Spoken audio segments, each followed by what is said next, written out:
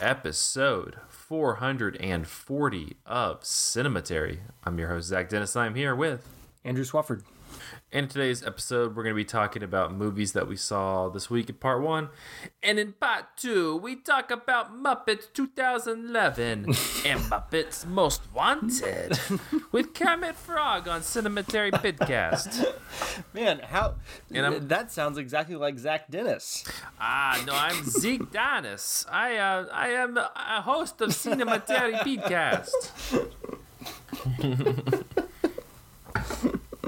I'm going to do all of part 2 in a Constantine, the most dangerous frog in the world accent. In People who have not seen Muppets Most Wanted and don't know this accent are really missing out in life. Yeah, we'll get into it. The movie's fine, but it's very much worth just watching them play Kermit as a Eastern Bloc criminal. But the Eastern Bloc criminal is like doing a Russian accent in a Kermit accent, and at one point he's failing to do a Kermit impression. Yeah, it's great. Yeah. It's really it's like prime like Muppet stupidity. It's great. But first, let's go ahead and jump into some movies that we saw this week, and I feel like so Andrew, you got a bunch of new releases. I feel like you got the movie being talked about the most right now. The movie of the moment. Movie of the moment. That's what I was going at. Is everybody's talking about it, which is true or not depending on how online you are, I guess. And that movie is Skinamarink by a first-time filmmaker, or this is his first feature film, director Kyle Edward Ball. And this is an odd movie. I'm going to attempt to describe it for you here. My first exposure to it was watching the trailer in a theater when I was going to see another movie. And let me describe the trailer first. So the trailer is mostly just pictures of corners and doorknobs and ceilings, just ecstatic shots of those things, kind of drenched in this dark blue light with a kind of a grainy filter over the top of it. And you keep hearing this voice that seems like it's introducing you to the concept of the movie. It keeps saying, "In this house." And it says it like, "In this house. In this house." Like that. But it says that... that would be a fun fan edit of this, I think. But yeah, so that's the trailer. That's how they're selling it. Like, it's just that, and I think a lot of people are seeing that trailer and thinking like, oh man, what could be in that house? Because they just keep saying, "In this house. In this house." And there's no predicate to that sentence, right? And so people are really hyped about this movie. It's gone viral on TikTok. It leaked a little while ago, which drummed up a lot of buzz about it. And I think a lot of mainstream audiences who are going to see this are being disappointed because the movie, it's not like the trailer is hiding something from you that the movie then reveals. No, that's just the movie. The movie is is just shots of corners and doorways and ceilings and stuff. There is kind of a story being told here. It's a story of two siblings. One of them is 4 and one of them is 7, I think. So very, very, very young kids in a house where the way that the director describes it and the way that the synopsis describes it is that they have woken up in their house and the doors and windows have disappeared. So they can no longer go outside. They are trapped in this house.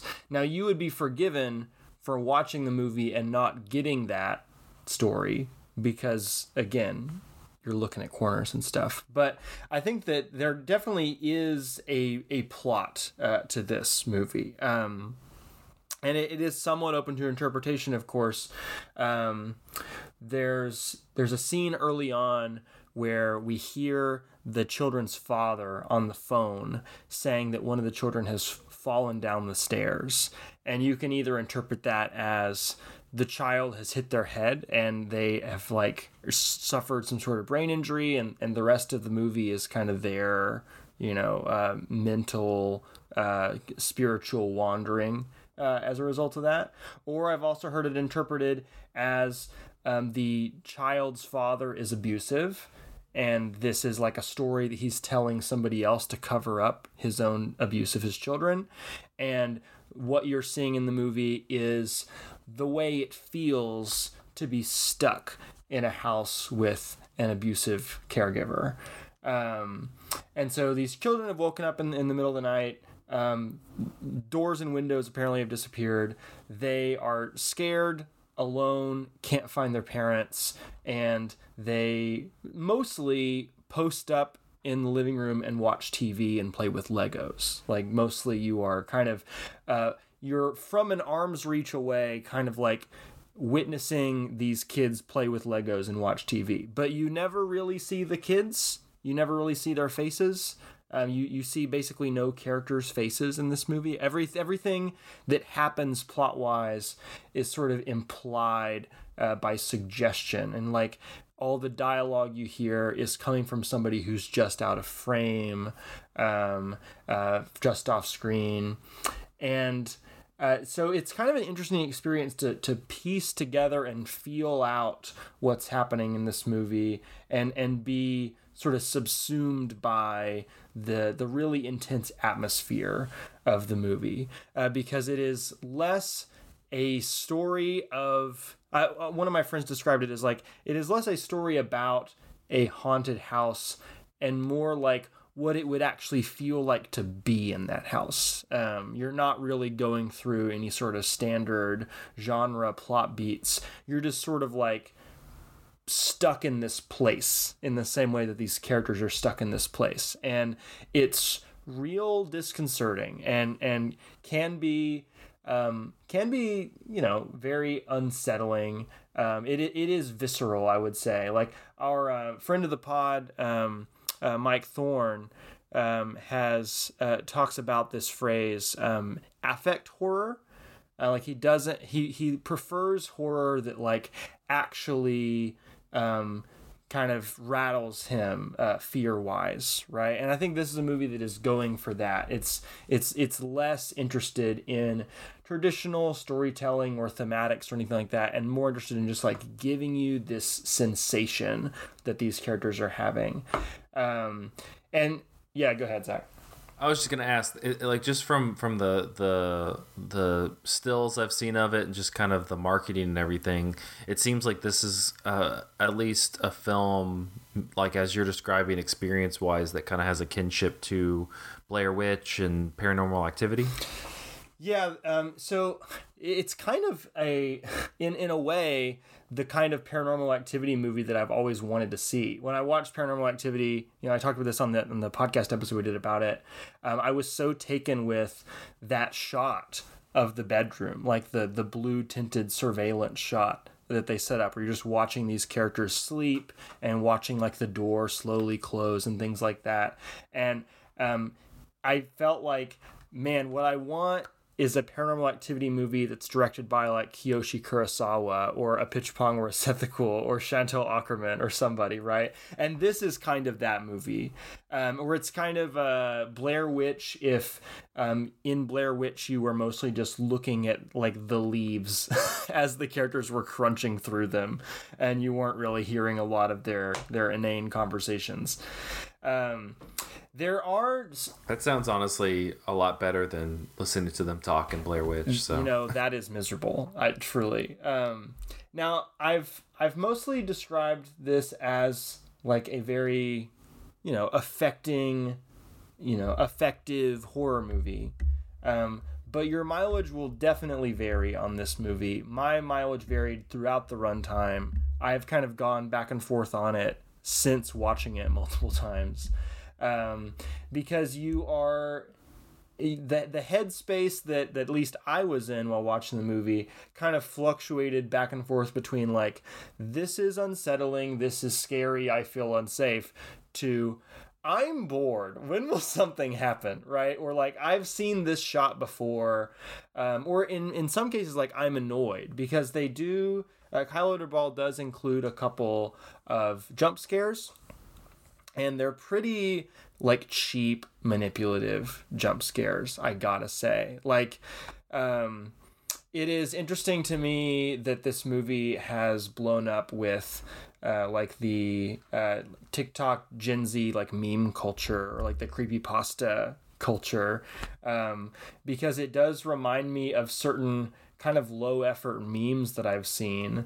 Are you familiar with like the ear rape memes, where they just like take a video with an audio file and then like at the very end they crank up the audio so loud that it hurts your ears? Like, that's what the jump scares are like in Skinamarink. And like, yeah, I jumped, like I audibly like gasped when these things happened, but it wasn't necessarily because the film was like moving me in any sort of way. It was more like I got stuck with a cattle prod. And like, of course I was going to jump when that happened, right? So having that experience with it, kind of going back and forth, like, is this cool and experimental and scary, or is this kind of boring and cheap and low effort and manipulative? I was trying to investigate that feeling for myself. So I went and listened to / watched a bunch of interviews with the director, Kyle Edward Ball. He also has a YouTube channel where he was making short films for several years before making this. And I unfortunately have to concur with a handful of folks on Letterboxd who have been writing about this. Kyle Edward Ball kind of gives off dumb guy energy. Like, I don't know the guy personally. I don't want to say he's unintelligent or he's a hack or anything like that. But like, this is a movie where your experience with it is totally subject to how charitable you want to be to the movie. Like, it's kind of an emperor has no clothes situation. Do you or do you not? Are you not like kind of willing to give yourself over to the movie and say like, oh yeah, this is actually really brilliant, as opposed to like, this is some inane bullshit. And when I listen to him talk, I kind of lean towards this is some inane bullshit. And I feel this more when I look through his YouTube channel. He had this channel called Bite Size Nightmares, where I think he started by filming a childhood nightmare that he had. He describes it in the video, and he's kind of making visualizations of his description as you're hearing the story. And it's like a 4-minute video, and it's mostly just a camera sort of floating through a darkened, empty house. And then all of a sudden there's a scary figure at the end, you know? And there's like 100 videos like that on his YouTube channel. And they all seem kind of the same. I haven't watched through all of them, but I've clicked through. He also has a bunch of videos that are like 3 hours long of like, their descriptions are like, you're in a house, but you're a dead child or something like that. You know, like you know, those videos of like Redbone, but you're in a bathroom at a party, you know, like just taking an audio thing that people are familiar with and putting a filter over it and saying it's art. Like that is kind of the vibe I get from some of Kyle Edward Ball's stuff. But like, I also gotta hand it to him that it can be really effective. So I am still not kind of whiffly-waffly, not really sure where I'm going to land on this. But one thing that makes me admire Skinamarink more in some ways is I also watched his short film Heck. It was the longest thing he had done up until Skinamarink, other than like the 3-hour low effort YouTube loops. And Heck has been described as a proof of concept film for Skinamarink. And it is pretty identical, but instead of being an hour and 40 minutes, which Skinamarink is, and that's almost definitely way too long of a runtime for that movie, Heck is only 30 minutes. And so when I left Skinamarink and thought like, man, that was cool but too long. I was wondering, what would this guy's work look like in a shorter form? And Heck is really bad. I very much disliked it. Worse than Skinamarink by a wide margin. And I think it just goes to show how much like upping your production value can really do for a movie, because he's telling basically the same story for the most part, but the atmosphere is just so much stronger in Skinamarink than it is in Heck. That short is slightly different in that you're only following the one kid as opposed to two. The kid is looking for their mom as opposed to maybe afraid of their dad. There's also a really, I think, bullshitty manipulative reveal in the last 5 minutes of Heck where the kid says like, "Mommy, I'm sorry I got cancer," which just seems like a very easy way to give pathos to a film that wasn't actually generating pathos up until that moment. That almost sounds like a joke. Like, it sounds like a joke. I'm sorry I got cancer. And the last line of the movie is, "Mommy, I think we're in hell." And like, I think the title of the movie is a joke. Like, he's a kid, he wouldn't say hell, he would say heck. This is a movie about being in heck. It's just a little like cutesy, and it feels kind of lazy and cheap to me. But again, Skinamarink can really get under your skin, and in a horror landscape where like we're getting a lot of cookie cutter stuff, and B, a lot of it is so concerned with thematics about trauma and family and stuff, that it's not actually that concerned with scaring the audience. It's the current strain of horror is more interested in kind of asking the audience to trace an allegory than it is to like be viscerally affected by the craft of the movie. Skinamarink does that in spades. But again, it's not going to do that for everybody, and it may not do that for you like consistently through the course of the movie. But it is definitely worth seeing. It's crazy that it exists. It's crazy that it got distributed in multiplexes. Like, this is maybe the most avant-garde feature to ever play in as many multiplexes as it has. So I think that's cool that like people are just kind of being exposed to stuff. Kyle Edward Ball has said that one of his big inspirations was Wavelength by Michael Snow. And, no people who are going to multiplexes are not also going to watch Wavelength by Michael Snow. So like, that's cool. I'm very glad that it's kind of like, I don't know, breaking open the gates of like what can be done in like wide release horror. And I'm really curious to see what Kyle Edward Ball does next.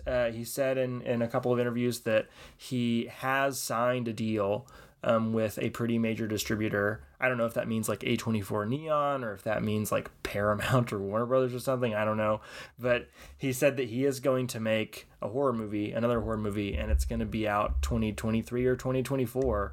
So that will kind of be the litmus test for me as to like, does this guy actually have the juice or not? Like, can he make a movie that is not Skinamarink for another 2 hours? Because based on what his YouTube channel is, it seems like that's kind of all he's got in the tank. But we'll see. Like, I could be proven wrong, and this guy could be like one of the major new voices in horror moving forward. Who knows? But yeah, that's Skinamarink. Will dummy Kyle Edward Ball not just be a dumb guy? Who knows? Maybe I'm totally misreading him and being uncharitable and mean. And I hope that's the case. I mean, honestly, if the guy name checks Wavelengths by Michael Snow. Yeah. Like, he at least is somewhat interesting. He's seen movies. He's cine literate. Yeah.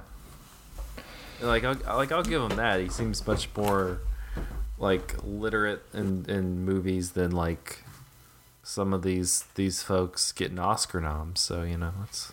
But he also talks about horror movies in a way, like horror specifically, in a way that almost sounds like somebody who's new to getting into the genre. And I'm sure that's not him, but like, you know, there's an interview where he talks about The Shining not being scary. It's more creepy, and creepy movies are better than scary movies. And like, it just feels like there's this weird air of like condescension that people often have towards the horror genre. That like, it's like I have to prove that I'm like better than the horror genre in some way, as opposed to being like a true admirer or fan of it. I don't know what this guy's deal is. We'll have to wait and see. All right. Well, the jury's out on KEB, as they say. But Skinamarink, which sounds like a nursery rhyme, is it's in theaters now. So, speaking of stuff that's in, or was, speaking of movies that are in theaters now, if you have some place that has art house movies, Saint Omer, it seems to be like one of those, oh, you didn't see this last year, you missed out. Well, I think the only people who saw Saint Omer last year were people who went to a couple select festivals. But it is now playing in some theaters. This movie is by another filmmaker who I've not seen anything else by, Alice Diop, I think is how you say her name. She's French. Yeah. Her is it her sister? Maddie Diop did Atlantiques a couple years ago. I didn't know that she was related to the Atlantiques. Some sort of relation there. Okay. Yeah. Interesting. Well, I actually have never seen that. Did you watch that movie? Yeah, it's a cool movie. I should watch it, especially if there's stylistic similarities with Saint Omer. It's on Netflix. Oh, cool. Yeah, it's on Netflix. Nice. It was a Netflix release. Well, anyways, I saw Saint Omer, and it is a really interesting movie. It is about a high-profile court case happening in this town called Saint Omer in France. And the court case is about a woman, a young mother, who murdered her baby. Baby was like a year and a half old. Mother took the baby to the beach, like in the middle of the night, and left the baby in the waves and let the baby be carried out into the ocean and die. And the baby eventually washes up on the shore. Somebody finds the baby. This lady gets tracked down, and she's on trial, and she admits to doing it. Like, first thing out of the gate, whenever she gets up on the witness stand, like, did you or did you not kill your baby? She's like, yeah, I killed my baby. But they ask her how she pleads, and she says she pleads innocent. And she claims that, like, she is not the one who is morally responsible for killing her baby. And they ask her, like, why she did it, and she says, well, that's what I hope to find out in the course of this trial. And the process of finding that out, both for her and for us, is a very fascinating one with lots of twists and turns. Now, I should also mention that this character, this mother, is not our point of view character in the movie. Our point of view character is another woman. They're both from Senegal, I think. But they're both living in France, and our point of view character is, I think, a film studies teacher.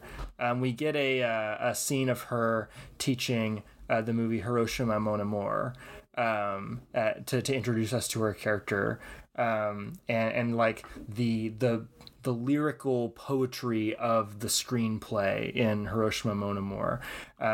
And we hear her deliver this like really beautiful, thoughtful, profound lecture.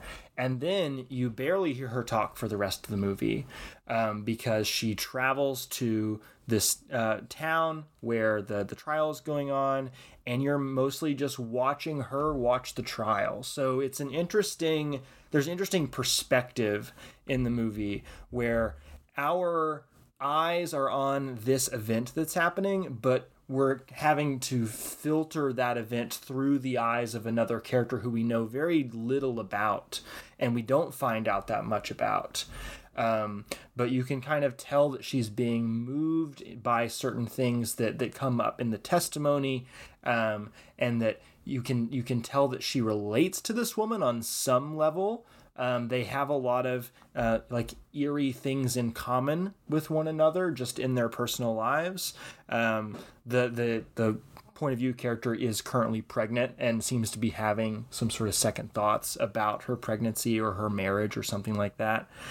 And so you're kind of like not just listening to this really interesting crime story unfolding in front of you, but also sort of solving a mystery yourself of like, well, what is this crime story saying to this woman? And like, what am I learning about something even broader by connecting those dots? It is a very formally interesting movie. It sticks to just a handful of camera angles. When we are watching the mother on the stand, it is always just like one unbroken shot, and it always comes back to the same shot. Like you're always seeing her from the same perspective, and I think it's the perspective of the point of view character sitting in the stands. So it's not a flashy movie in terms of, you know, camera work that's like moving all over the place or doing any sort of fancy edits or something, but it's a movie that like makes you notice the formal choices that are being made because they're so insistent on like, this is the angle that we are viewing this scene from.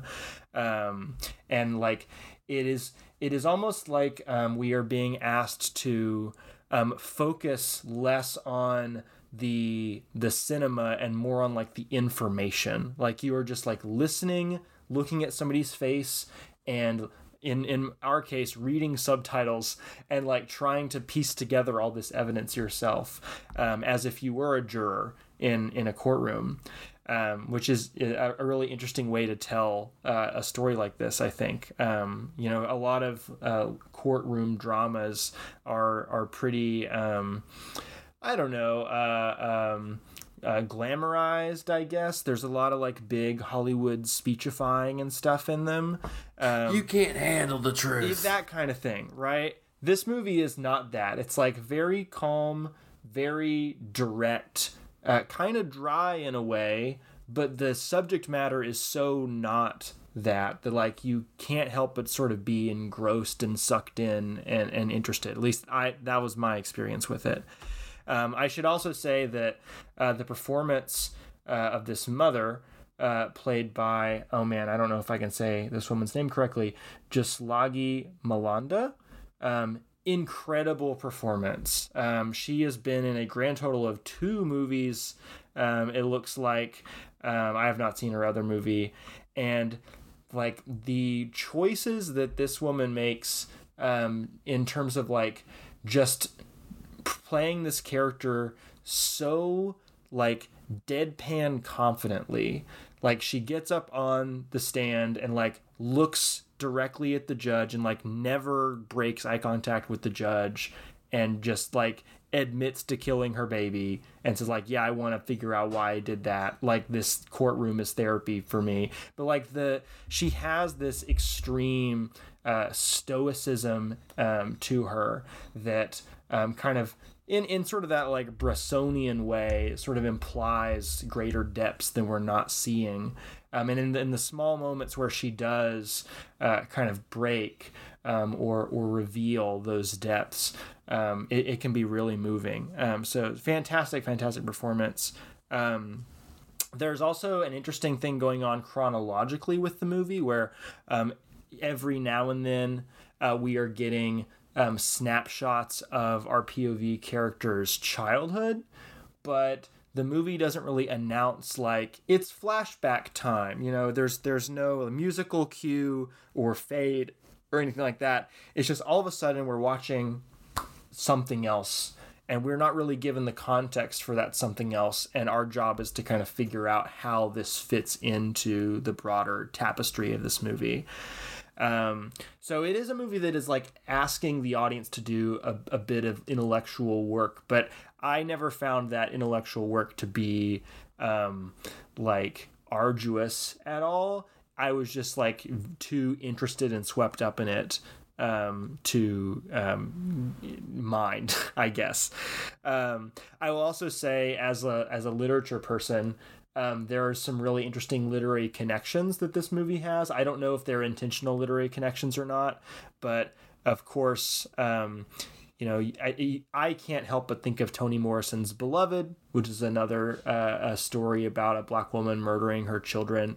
And also Richard Wright's Native Son, which is a really interesting court drama that is like sort of the masculine equivalent of this movie's like, you know, weird feminine energy that it's got going on. Where that book is about a man who has raped and beheaded a white woman, and like his lawyer essentially argues that he can't be held responsible because of like the material conditions of society. And like it's, that novel is like a lengthy exploration of the possibility of that idea. And this movie seems to be trying to delve into similar thematic territory. And it's real good. People should see it. Saint Omer. Check it out. Yeah. No, it's definitely one when it becomes available to me. I've been wanting to check it out because I've seen good stuff about it. Well, cool. Well, all right, we're going to take a quick break, and then we're going to take one final trip down Muppet Lane in part 2 after this. Am I a man, or am I a Muppet? Am I a Muppet? If I'm a Muppet, then I'm a very manly Muppet. Very manly Muppet. Am I a Muppet?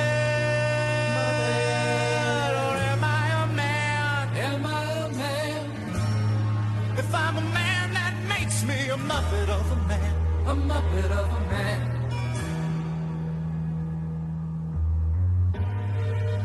I look into these eyes, and I don't recognize the one I see inside. And we're back with part 2 of episode 440 of Cinematary. In this part, we talk about the Muppets 2011 and Muppets Most Vaunted. I can't do that the whole time. Directed by Jason Bobbin, from a script by Jason Segel and Nicholas Stoller. The film stars Segel, Amy Adams, Kermit the Frog, Fozzie Bear, Walter, Great Gonzo, Miss Piggy, and Chris Cooper. Walter, the world's biggest Muppet fan, is on vacation in Los Angeles with his brother Gary and Gary's girlfriend Mary. They discover that greedy Tex Richman plans to raise Muppet Studios and drill for oil on the spot. Desperate to save the Muppets' former stomping grounds, the three friends join forces with Kermit to reunite Miss Piggy, Fozzie. Isn't that one of the jokes in this one? He's like, Fonzie. I don't remember. I think he keeps Constantine keeps calling Fonzie. Oh, you're right. Yes. To reunite Miss Piggy, Fozzie, and the rest of the gang to hold a telethon to raise the $10 million they need to save the studio. In 2008, Jason Segel and Nicholas Stoller pitched a concept for a Muppets film to Walt Disney Studios Executive Vice President of Production Karen Falk, and they were offered a deal to develop their script. In June 2008, Segel announced that he had turned in the first draft of his script and was hopeful that the film would live up to previous Muppets movies. Later in 2008, Stoller noted that he and Segel had written a, quote, old school Muppets movie where the Muppets have to put on a show to save the studio. In the same interview, Stoller also confirmed that they would get as many cameos and guest stars as possible, that Siegel would play a ventriloquist, which I don't think ever. He's just kind of a person. No. Originally, He's a very Muppety man. yeah. Or is he a very manly Muppet? We don't know. You know, who can say? Originally, the film was titled The Greatest Muppet Movie of All Time, and an early leak of the script suggested that it would feature celebrity cameos by Vince Vaughn, Jon Favreau, Christian Bale, Ben Stiller, Steve Carell, George Clooney, Jack Black, Jean-Claude Van Damme, Mel Brooks, Matt Damon, Anne Hathaway, Emily Blunt, Rachel Ray, Bob Saget, Lisa Lampanelli, Nelly, Jeff Ross, and Charles Grodin, which is just making me sad. Blunt's in there. She is in it. But I'm just like, can you imagine if they brought Charles Grodin back? I would have been so excited. And he just like rekindled his Miss Piggy relationship. We were just talking off mic between parts about how it would be incredible if Charles Grodin was playing the Ricky Gervais part in Muppets Most Wanted. Oh, but he is unfortunately not. Yeah, so much better. It would have been great. Another former title of the film was the cheapest Muppet movie ever made, after an unused script written by Jerry Jewell back in 1985. A cameo was written for the Sesame Street Muppet Elmo, but was rejected by Disney's attorneys and representatives from Sesame Workshop. Those legal battles between Sesame Street and the Muppets. The film required extensive blue screen shots and matte backgrounds. In the scene where Walter is running atop a dresser, the puppeteers perform Walter's choreography while wearing blue costumes against a blue screen. The result had the puppeteers completely gone from the final shot. A majority of the Muppet characters were also completely rebuilt for the film. The majority of the songs for the Muppets were written by Bret McKenzie, who previously worked with Bobbin on a television series based on McKenzie's band Flight of the Conchords. At the Muppets performers' behest, McKenzie rewrote lyrics where the characters directly referred to themselves as puppets. McKenzie also was informed during recording sessions with the performers that certain Muppets, such as chickens and penguins, do not speak and instead vocalize in onomatopoeic sounds. You gotta know this stuff. You gotta know if you're going to be making Muppet songs. Prior to the film's release, some past Muppet performers were reportedly critical about the film's portrayal of the characters. Retired Muppet performer Frank Oz initially disapproved of the script and thought that the earlier version was disrespectful toward the characters. After the film's release, he modified his earlier statement, saying, quote, "I thought the film was really sweet and fun, a little too safe, a little retro. I prefer more cutting edge in the Muppets. But to the Muppets, although they never really left, it's always been a kind of subculture. It's always been there in our popular culture a little bit. So I'm happy that people are happy." In 2011, Variety said, effortlessly blending wised-up, self-reflexive humor with old-fashioned, let's put on a show pizzazz, The Muppets is an unexpected treat. And in 2011, the New York Times said, "How do you reboot an entertainment juggernaut that began to fade before most of its younger audience was born? In the case of the Muppets, you make a leap of faith and hope that the charm of these Jim Henson creations, which once flooded children's television and movies, remains irresistible." On that note, let's talk a little bit about 2011's The Muppets. This is probably the one leading in I'm the most familiar with, because I remember going to see this when it came out. I did too. Yeah. Liked the songs, got me into Flight of the Conchords a little bit for a while. So, yeah, I had never seen Flight of the Conchords before this movie. So, but I hadn't seen it in a number of years, and now coming back with all my Muppet knowledge that I've developed over the past 4 weeks, it's a totally different movie, right? Yeah, it's entertaining. I don't think it's as together as some of the Muppet Movie or Muppet Great Muppet Caper or even Treasure Island or anything like that. The thing that I kind of am annoyed by, and this seems to be a symptom of most of the Disney, post Disney merger Muppet things, is it definitely sidelines some of the good weirdo characters. They even make a joke in Muppets Most Wanted, which we'll talk about in a little bit, about Rizzo the Rat not appearing at all. And you're like, yeah, like Rizzo's fucking great. True. And like, you know, there's just like a bunch of like the weirdo side characters that don't really get much play, you know, like you add Walter, who's just a wet blanket of a character, along, and really they, you know, they have like Kermit and Fozzie and Miss Piggy, and even Gonzo's a little, like, he's not really given much to do. He didn't get to even be like a freak, you know, like I just got off of Treasure Island. Very safe, Gonzo. Yeah, I got off Treasure Island where he's just like a freak the entire time. But craziest thing he does is try to throw a bowling ball at Jack Black's head. Yeah, that's, you know, and then he just talks about doing an indoor running of the bulls the entire Muppets Most Wanted. So, but no, it's still fine. A lot of the you know, compared to a lot of the earlier movies, the celebrity cameos I feel like are a little bit more forced in this one. They don't have like that natural, you know, like thinking about like the Muppet movie, even though, you know, it's very much like, you know, Mel Brooks will show up or Steve Martin will show up, and it's very like it's this person, like there's kind of like a naturalness, and like they like at least give them like a scene to do something.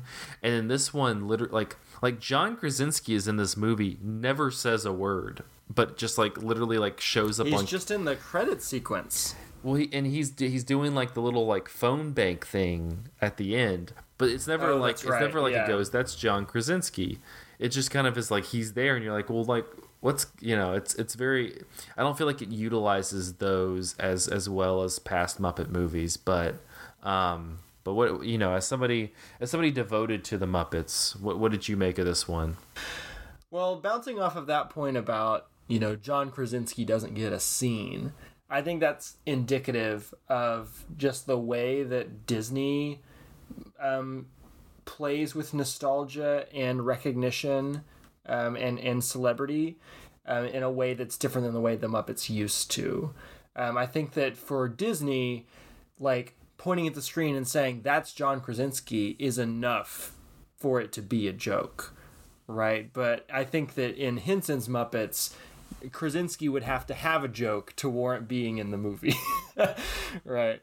No, that's true. Like, you know, like we were talking off mic about how like various characters or various actors from Modern Family are popping up in this movie, and I can't think of a good reason that they're popping up other than they, you know, it's ABC, which is owned by Disney, right, which is doing the Muppets. And Selena Gomez shows up, who's also like a Disney child star at the time.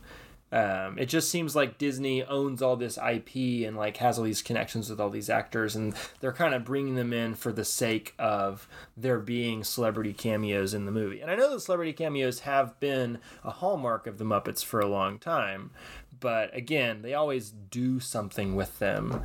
But I would say that like my general take on the movie is less concerned with that and less concerned with like how they honor the Muppets as characters, and more like how this movie feels like Disney propaganda to me.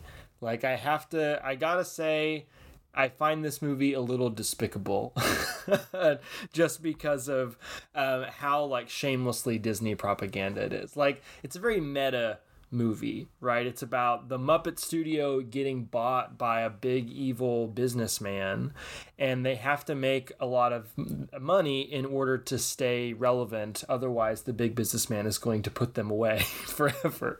And like that's the story of what Disney did with the Muppets. Like they buy the Muppets and they're like, okay, we're going to give you guys one chance to pay it, like give us profit. And like in doing so sort of saps a lot of the heart and soul out of it. And like, it's weird to me that they cast, you know, the Tex Richman as the villain when they are Tex Richman. That is the studio, right? Like there's this weird, like false consciousness thing happening where the movie is asking us to, you know, hate the big evil corporation by like applauding the product of the big evil corporation. Like the movie also kind of positions fandom as like a moral good. Like if Walter was not an obsessive stan of the Muppets, he would not be able to save the Muppets. And by extension, if Jason Segel, the dude, not the character, was not a massive fan of the Muppets, he probably would not have been able to make this project happen. Right? So it's sort of presenting fandom as like a heroic act almost. And that is where the Disney propaganda stings the most for me, because I feel like since they have so fundamentally like shifted the balance of power in the market, they have also sort of been conditioning their audience to just kind of want and engage with movies on different levels. And that level primarily is like fandom and obsessive like merchandise buying and like these the pleasure of recognition. I understand that Easter egg. I got that joke. I know that character from this other thing. Like, this reminds me of my childhood. But there's no substance to the thing in of itself. It's all just the recognition. And that's kind of what this movie is too, I think. Well, yeah, but that's pretty much what that's like Disney movies now is literally the joke that they make in the Avengers. Oh, I get that reference. That's literally every joke in every from the Marvel movies to the Star Wars movies to even like the animated output. Like it's funny, they make the joke in Muppets Most Wanted at the beginning, like, we got to make a sequel while the studio waits for Tom Hanks to agree to do Toy Story 4, and it's like, yeah, like that's that's kind of what that's the gauge of everything. Everything is all meta, everything's all referential, and if you saw this one thing and remember it when they make a reference to it in this thing, then that's the joke. That's the joke.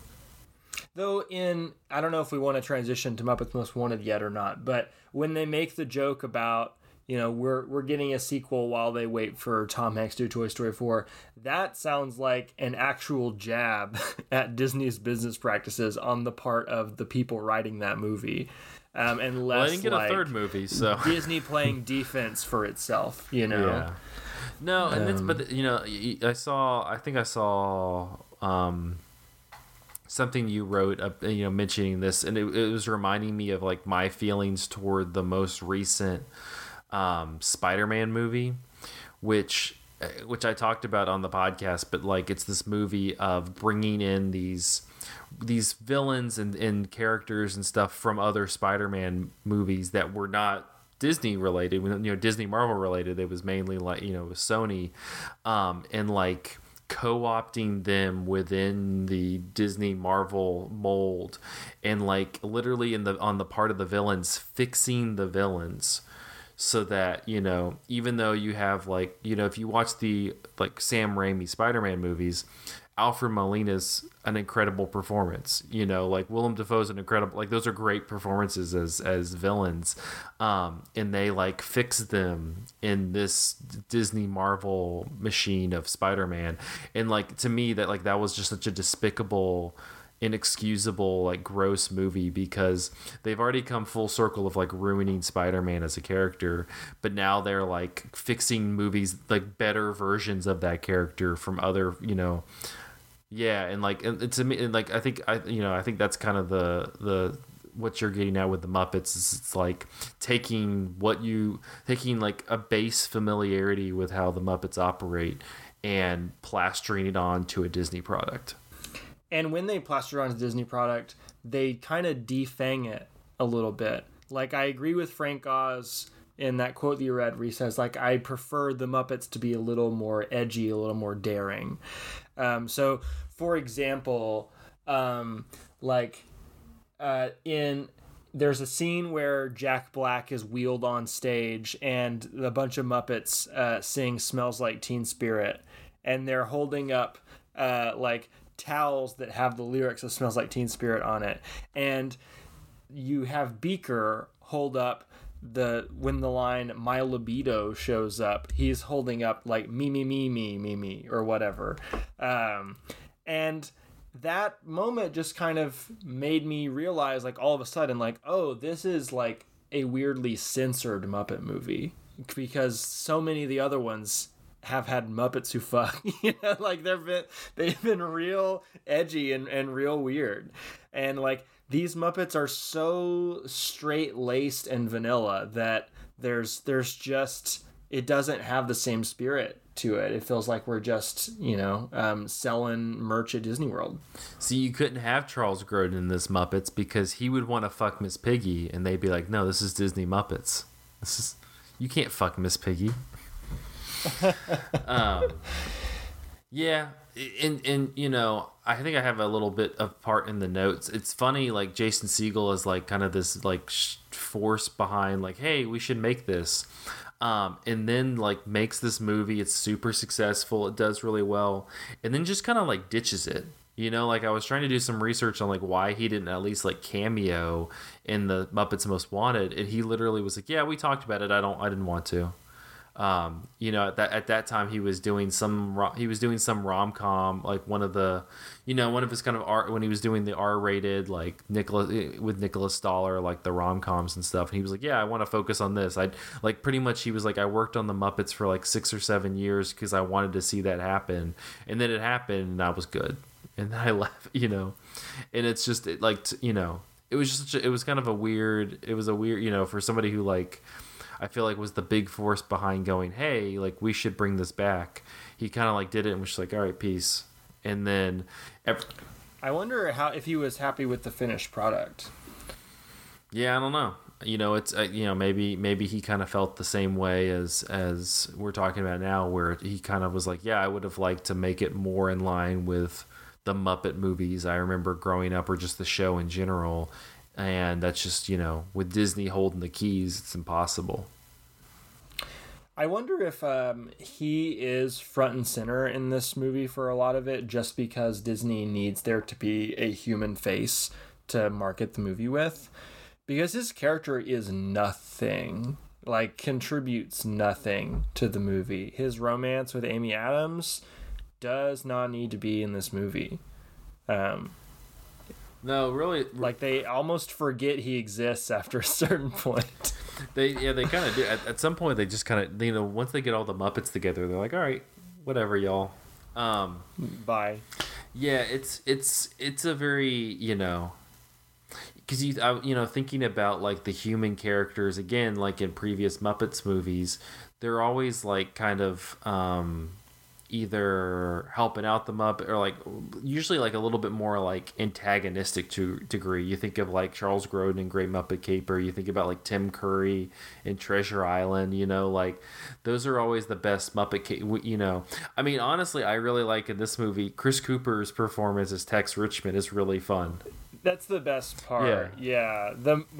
I was actually, when the movie started and like through that whole title sequence, I noticed myself not laughing. I'm like, when is this movie going to make me laugh? What's going to be the first laugh? And the first laugh was Chris Cooper saying the words maniacal laugh. Maniacal laugh. Well, and it's like Chris Cooper, who like is a very like, generally serious, dramatic actor, having the goddamn time of his life with this one. I mean, he raps in this movie. When he does the rap, yeah. Like, it's great. I love it, yeah. You think of like Chris Cooper as like the dad in American Beauty, and then it's like now he's rapping with some Muppets, and then the two. I like the Chris Cooper jokes. I also like the travel by map jokes, but for the most part, this movie is real low on humor for me. I think it tries to make the Muppets maybe like more schmaltzy and sentimental than they are. Like there's emotional stuff in some of the Muppet movies, but there's usually kind of a wink to it. And this like very much wants us to take seriously, the plight of Walter. God, I don't care about Walter and the Muppet Studio. Yeah. I did also like that, like, Gonzo has, like, this successful company, and they're like, hey, you want to come join the Muppets? And he just explodes it. Yes. He's- What is the name of his company? It's something kind of funny. it's something with toilets. Like, Gonzo's Great Plunge or something Yeah. like that. I don't know. I like Gonzo. He's a little freak. He's enjoyable. and he gets, you know, between him and you lose him and Rizzo, who are deeply entertaining in Treasure Right, Island. yeah. It's just, Have you seen Christmas Carol? no, I was gonna watch it though. You should. might wait. So Gonzo plays Charles Dickens, who's like narrating the story to you, and he just has Rizzo playing himself, walking around and like making commentary about Christmas Carol, and it's fantastic. I might have to watch that next Christmas. You know, get in the Christmas mood by watching that, just because I'm like, I do like Rizzo and Gonzo. Right. Rizzo entertains. Yeah, that's their best role, I think. That was also Muppets from Space. There was a lot of Gonzo content. Yeah. I also like Pepe. He entertains me too. Muppets from Space is the best Pepe movie. A lot of good Pepe. He was good, and he was good. He was like the highlight of Wizard of Oz. So that's, you know, Oh man. it's just Pepe. But you want to move on to Muppets Most Wanted? We've talked about it, you know, but we can more directly. So Muppets Most Wanted, 2014. It was also directed by James Bobbin, from a script by Bobbin and Nicholas Stoller. The film stars Ricky Gervais, Ty Burrell, Tina Fey, Kermit the Frog, Constantine, Miss Piggy, Fozzie Bear, Sam Eagle, and Walter. Dominic Badguy, or Badguy, it's French, the Muppets' new manager, convinces the gang to embark on a world tour. Kermit the Frog doubts that it's a good idea, a feeling that's proven right when look-alike Constantine escapes from prison, takes Kermit's place, and lands Miss Piggy's sweetie in a Siberian prison. While the Frog tries to convince his captors of his true identity, Constantine and Dominic are free to carry out their plan to steal London's crown jewels. In March 2012, after the critical and commercial success of The Muppets, Walt Disney Studios negotiated a deal with Bobbin and Stoller to direct and write, respectively, an 8th installment of the Muppets franchise. Along with Brian Henson, Bobbin is the only other person to have directed 2 Muppet films. Jason Segel, co-writer and star of the previous film, declined any involvement with the 8th entry, citing that he had accomplished his ambition of bringing the characters to the forefront with the 2011 film. Bobbin said that the film was, quote, a tip of the hat to the old-school crime capers of the 1960s, but featuring a frog, a pig, a bear, and a dog. No panthers, even pink ones, along with the usual Muppety mix of mayhem, music, and laughs. In 2014, The Guardian said, while this may lack the emotional clout of the Muppets star co-writer Jason Segel's original reboot, leading man Ricky Gervais doesn't really do feelings. It doesn't skimp on good old-fashioned variety entertainment. The bizarre and unforeseeable topicality of putting on a show in a Siberian gulag overseen by a trench-coated Tina Fey merely adds to the air of surreal anarchy. Ignore Statler and Waldorf and just enjoy.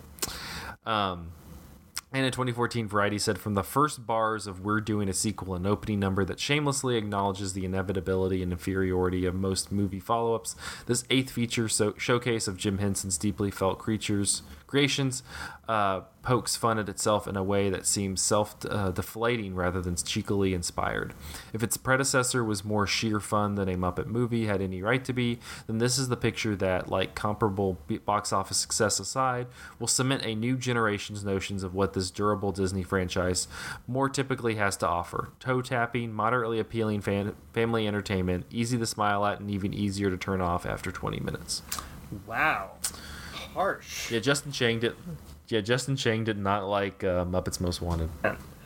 I really like Muppets Most Wanted. It's like insane to me that this is directed by the same guy and also written by one of the same guys, because it feels so different from The Muppets 2011. I don't. Did you have more things in your fact sheet, Zach, or are you good? No, that's all. That's it.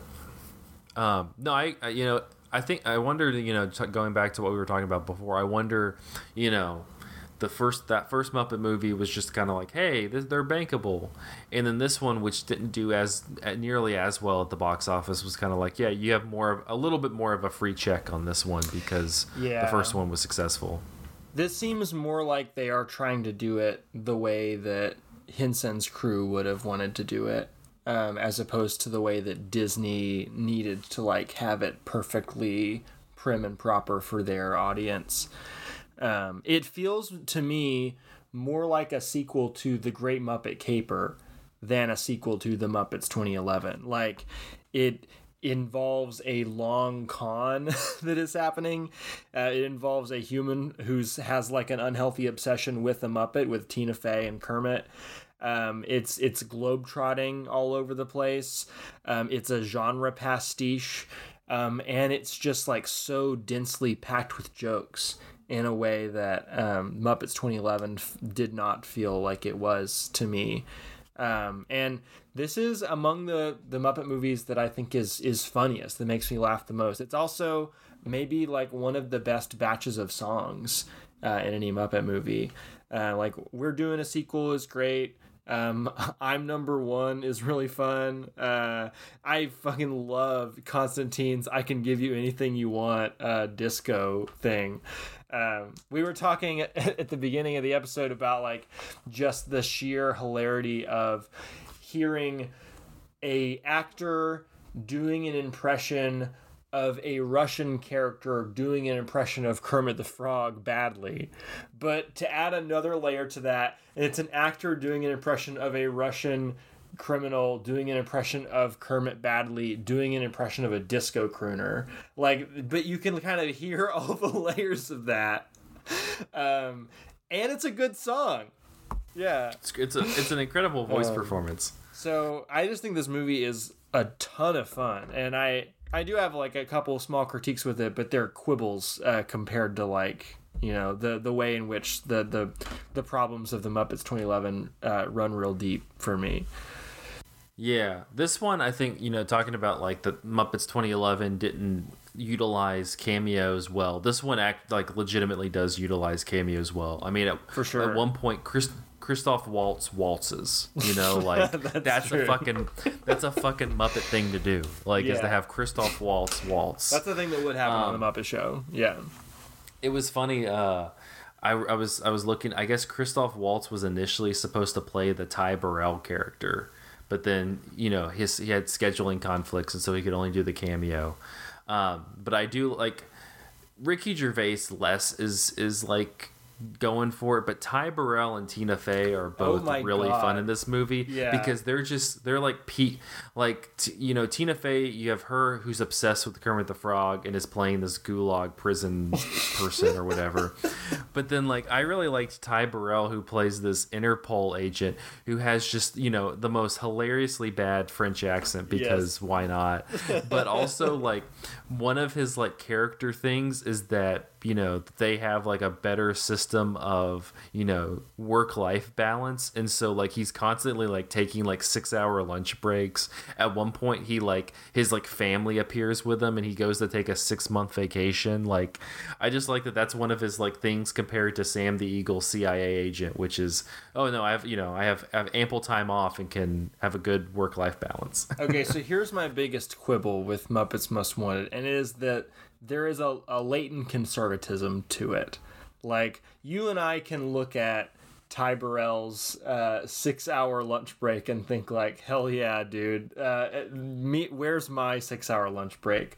But the way that's being framed in the movie, and specifically through the lens of Sam the Eagle, is like, look at these lazy Europeans. Yeah. And like, Sam the Eagle in the Henson Muppets was always an object of mockery. Like, he is the embodiment of all of America's like most arrogant qualities. And they kind of play with that with the whole like the dick measuring contest of like whose badge is bigger. Like, that's real funny. I do like that as well. But like, for Sam the Eagle to like never be the butt of a joke outside of that seems to me to speak to like the political proclivities of the Disney Corporation. where when we're talking about other countries, we always have to make it seem as though America is superior to like their, socialism or whatever. I mean, that dude got a 6-hour lunch. I don't know who's he's 100% the winner there.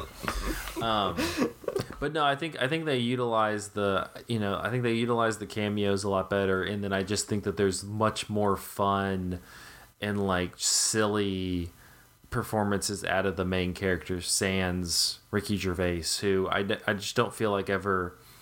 I didn't feel like the pairing of like what that character is and what he does really makes sense. It's less like Ricky Gervais's fault and more he's miscast. I will say that I think that Ricky Gervais is a pompous dickwad in real life, right? But he's not even really like that bad in this, and then they kind of like do this whole thing where he's like, he feels slighted as the number 2. And I thought that was going to become something, and it really didn't. It shows up with him in a lemur costume, which is kind of weird. It's kind of him being embarrassed the entire time, which I appreciate watching that happen. I like the humiliation of Ricky Gervais. That's good, yeah. I like a Russian Kermit putting him into his place. Which, we talked about the hilarity of the voice, but also Constantine is just an incredible character. Like, I'm so glad he was included in the cast of this movie. What a great Muppet creation Constantine is.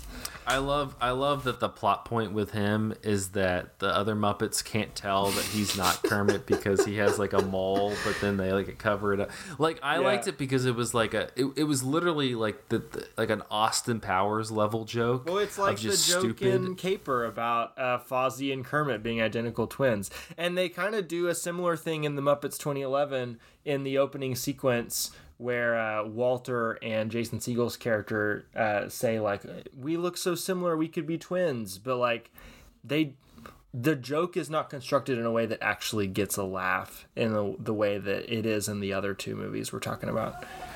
No, I just love in Muppets Most Wanted where Kermit, finally is just like, I'm a little upset, kind of, that y'all couldn't tell that we were like there was, and literally like Fozzie's sitting there like with the paper and is going, "Oh, Kermit!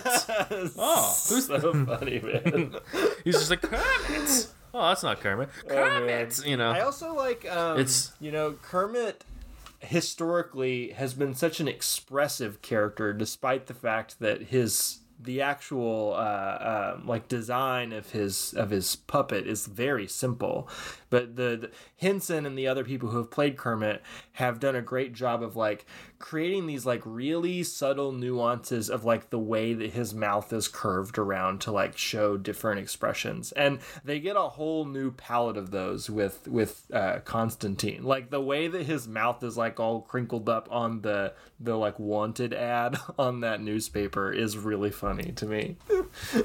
I really like my first favorite Constantine moment is when he switched places and he's supposed to do the like intro and like gets stage fright and just dies. It's just like hanging there like a dead puppet, like as they like start the show. Like it's not even like he like flies off. It's just he's just like yeah, and he's like, I got the just vertigo. Like lays there. It was not stage fright.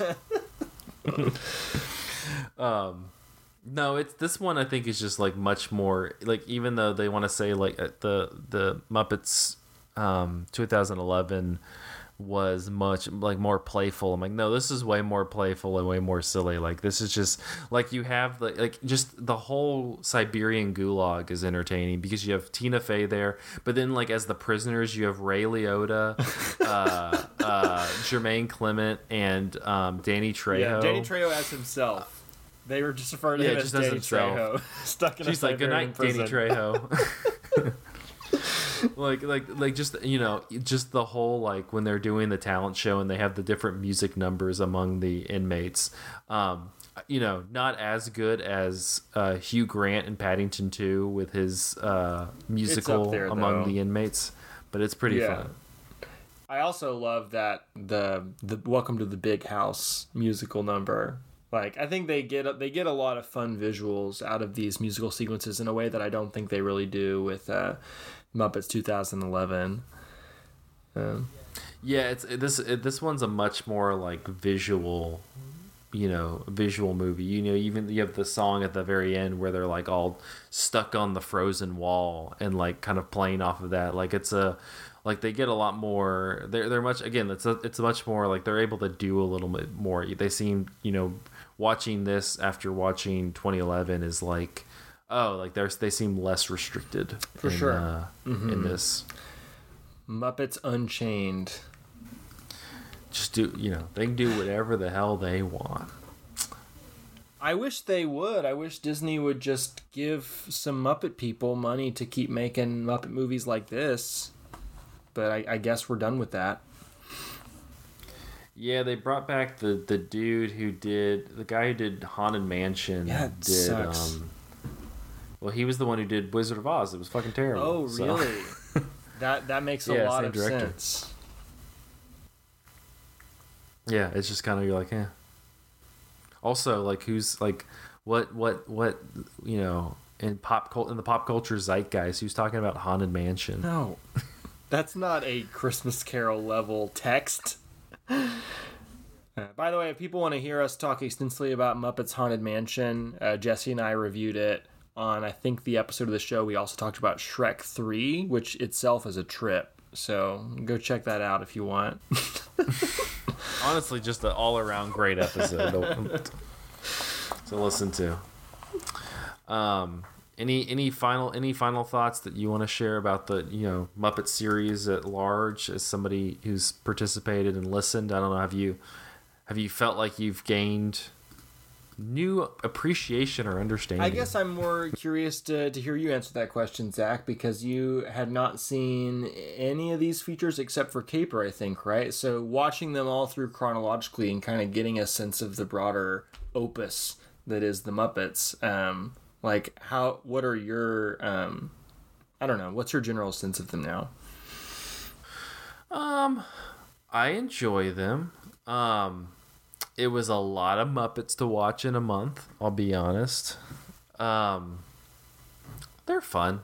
I don't think I'm gonna go and like just inundate myself with the Muppets. That's why I'm like, I'll watch Christmas Carol around Christmas. Right. Give it some time. But no, they're fine. They're entertaining. I struggle a little bit with coming up with stuff to talk about with the Muppets, but Yeah, I mean, because the end goal most of the time is just like fun and humor. So there's not always like a lot of deep analysis to get into. It's just like, did you find this part funny or did you not? And like what it comes down to with these two movies to me is like Muppets Most Wanted is real funny. That is a really funny movie. I'm glad they made another funny one. Yeah, before they just started hawking random Disney rides for Disney Plus. Yeah. All right, well, that will wrap up this episode of Cinematary. You can find us on Facebook at facebook.com/Cinematary, on Twitter and Instagram at handles @Cinematary, and on Letterboxd at letterboxd.com/Cinematary, where we list all the movies that we talked about in this episode. If you'd like to support the show, if you're like, we want more Muppets, well, we'll do a Patreon series, and you can give us, $1 and say we want more Muppets.